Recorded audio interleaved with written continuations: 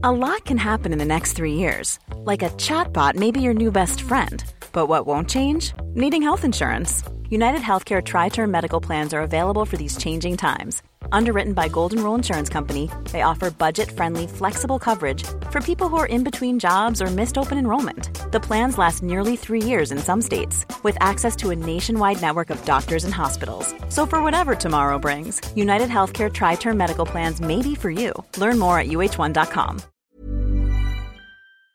Our next guest on TSB has got a great story. Originally from English and Pakistani origin, she was born in London but raised in Ireland, where she attended Ireland's first Muslim school, which was built with funding from Sheikh Mohammed bin Rashid. She graduated from university there and spent most of her life growing up around food and hospitality before moving in 2013 to the UAE, working alongside her father, launching the UAE's first ever dry nightclub. But she's in the studio because what started out as a side project when she was a burger flipper in the Cloud Kitchen in Al Barsha South has now become one of the most highly regarded and award-winning burger franchises called Drip Burger. Nadia Shah, thank you very much for joining us here in the studios. Thank you for having me. Where did this inspiration come from to go out on your own and launch your own burger restaurant? Well, the inspiration mostly came from my dad. Like, I've always, growing up around him, he's an entrepreneur, self-made businessman, and has had amazing success. So I've always just had that spirit around of like just doing it for yourself. I don't think I ever thought to myself like, oh, I'm going to go and get a 9-to-5 or any other type of job. And as soon as I left uni, I started my own jewellery business as well, and then have kind of either worked for family with my dad, done my own business, or now this. Now, I've dabbled in a restaurant business myself. I had a cafe, and as fancy as it sounds, it is not as easy. Zero glamour. Right? I mean, you have to roll your sleeve up yourself and put your hands into everything. My nails are not done because I was like destroyed today, picking up equipment, putting it left and right. I look nice today, but this is the first time all week, you know? Now, why is it so? You know, people generally feel and have this thing that the glamorous side of the restaurant is once you enter, but not when you enter from the back end. I think maybe it's in Dubai, like this culture, like everybody thinks restaurants is really, really easy or food is easy because we're so familiar with it, right? There's that familiarity, but the business side of it is just totally different. And then operations. So operationally, it's a huge struggle. You have to be hands-on across every single aspect, and you have to know what you're doing. And you can't just walk into it from anywhere. I've seen people struggle with it, like, immensely, and leaving it in the hands of, I mean, we have a different type of workforce here, and there's a different level of understanding because we have so many different like pay grades and salary grades, right? So can you afford to hire top quality people, or what are you really going to pay? And then that's really the backbone of your business, like who you're bringing in as your team. And is it also hard then because everyone comes from a different understanding of what makes fries or I call them chips, you know, fries or burgers, you know, the burgers they get in Australia are different from the smash burgers to America compared to and does that make it harder then because you've also got to educate your workforce? Yeah, you really have to educate them. Actually, it's even as simple as when somebody takes your order and you go, would you like fries with that? And they go, it's okay. Does that mean yes or does that mean no? Right? So I have to teach them that, and depending on where they're from, like an English person is it's okay means no, I'm fine, thanks, I don't want it. But to someone else it means yes, I want that. So like across the board, you literally have to go into a lot of details. It's a unique kind of environment here in Dubai, like to do food. So it was actually very, very new for me in that regard. Now, while communication is one part of it, you know, serving to the palate is also another challenge because just the same reason, so many people from different places, different cultures, different food habits. Yeah. How do you then come down to one fine plan that, okay, this is what is going to work? I wouldn't necessarily say that there's like a fine plan in what's going to work. I think sometimes you just kind of have to go with your gut. I've been living here for quite some time, and the way we kind of figured it out, or at least have quite a creative background.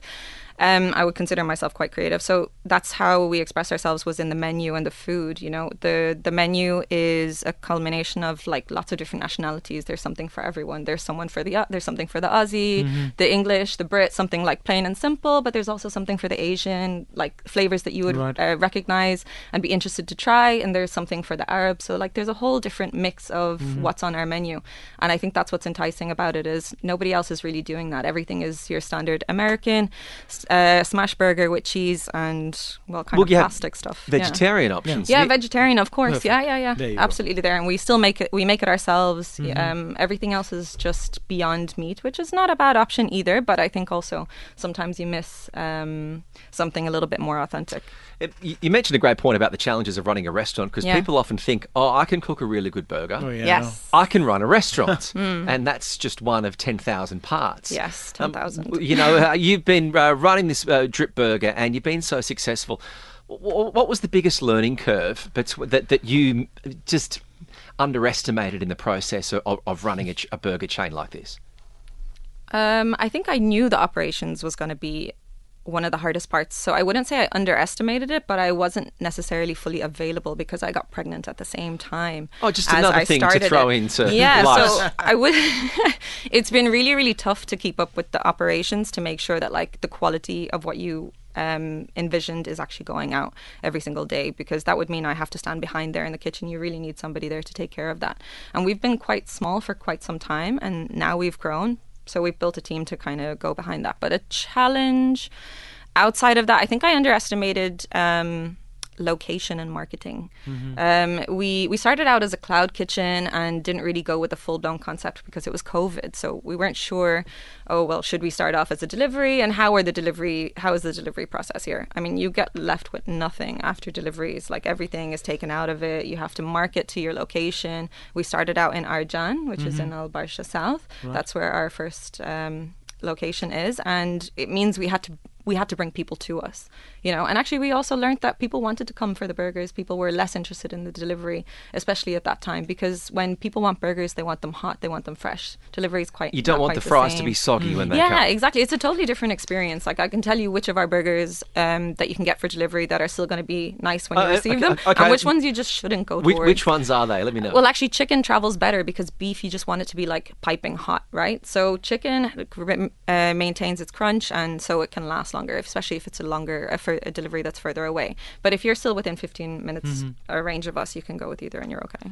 How hard is it to access fresh produce when you're looking at just simply potatoes, or whether you're looking at lettuce, or whether you're looking at people laugh about these things, but when there's a weather that influences or impacts farming and supply. So far we haven't had too many issues with the supply of food, maybe with suppliers being consistent. I would say more that we have, like, something that we really tried to work and achieve was having a sustainable business, or at least to cut down on the amount of rubbish that we're adding to the delivery pile that grows every day in Dubai. Like that's such a huge topic, and not finding solutions, or at least affordable solutions. I'm still shocked at how expensive it is to have sustainable waste? Sustainable product that you could, because once food touches your food, touches your the wrapping, yes. My packaging, I don't know, I'm losing my words. The packaging, you can't throw it in the recycling bin. And then also there's another problem here that I still do. Yeah, you're supposed to wash it and clean it, right? You're supposed to have or biodegradable. If it's paper, you can't dispose of it. So every single piece that we have food is probably going to end up in landfill. And then it takes a lot longer for normal paper to biodegrade, but like if it's biodegradable, it's better. But then that premium price that they're charging you for packaging, it's a huge problem. I would love for somebody to reach out, FYI, and let's change Dubai's delivery burger scene or delivery scene, and make packaging affordable. If you incentivize it, or as in make it more affordable, I think people will switch. Well, I think we're, COP28's here. Everyone's talking about sustainability in business. Yeah, exactly. It's one of the so it's a great opportunity. Big pain point. You started Drip Burger in the summer of 2021. Prior to that, what was your journey in sampling the product of the competition? Was that a testing time where you're like, it's burgers for breakfast, lunch and dinner to work out what we're up against? Uncomfortable for some time. But, I think I'm still like that now. I've become a burger addict. So I am constantly thinking about burgers, tasting other burgers, and there's always new burgers to try.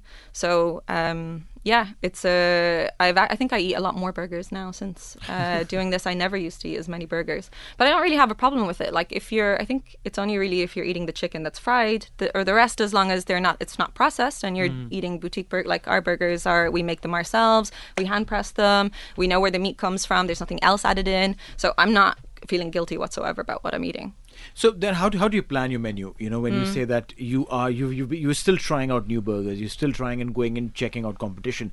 Does a little a bell ring in the head and say, hey, you know what? Maybe I should just add some avocados to this. Yeah, I definitely check out what everyone else is doing, especially leaders in the market. Like there's a reason behind what they're doing, right? Right.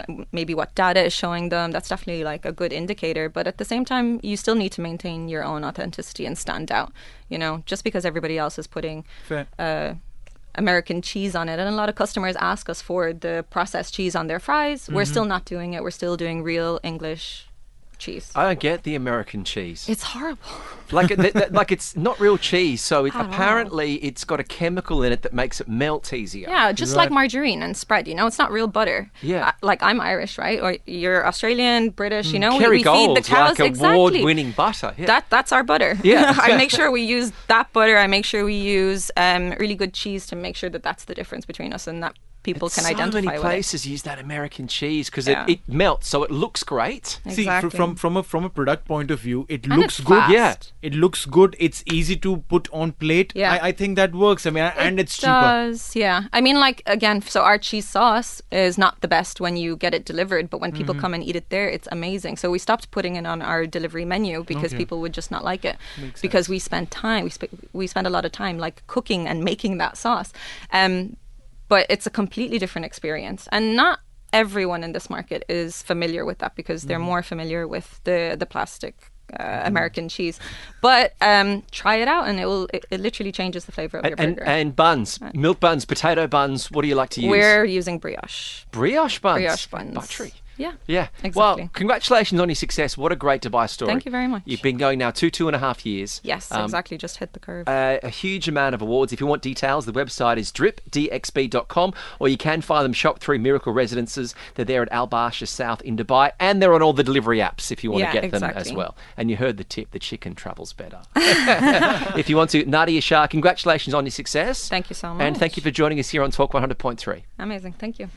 Hey, thanks for listening to another TSB Talksport Business Podcast. And don't forget, if you want to hear the full show, we're live every weekday from 3 to 7 p.m. across the UAE on Talk 100.3. Or you can listen to us via the Big Fan TV app.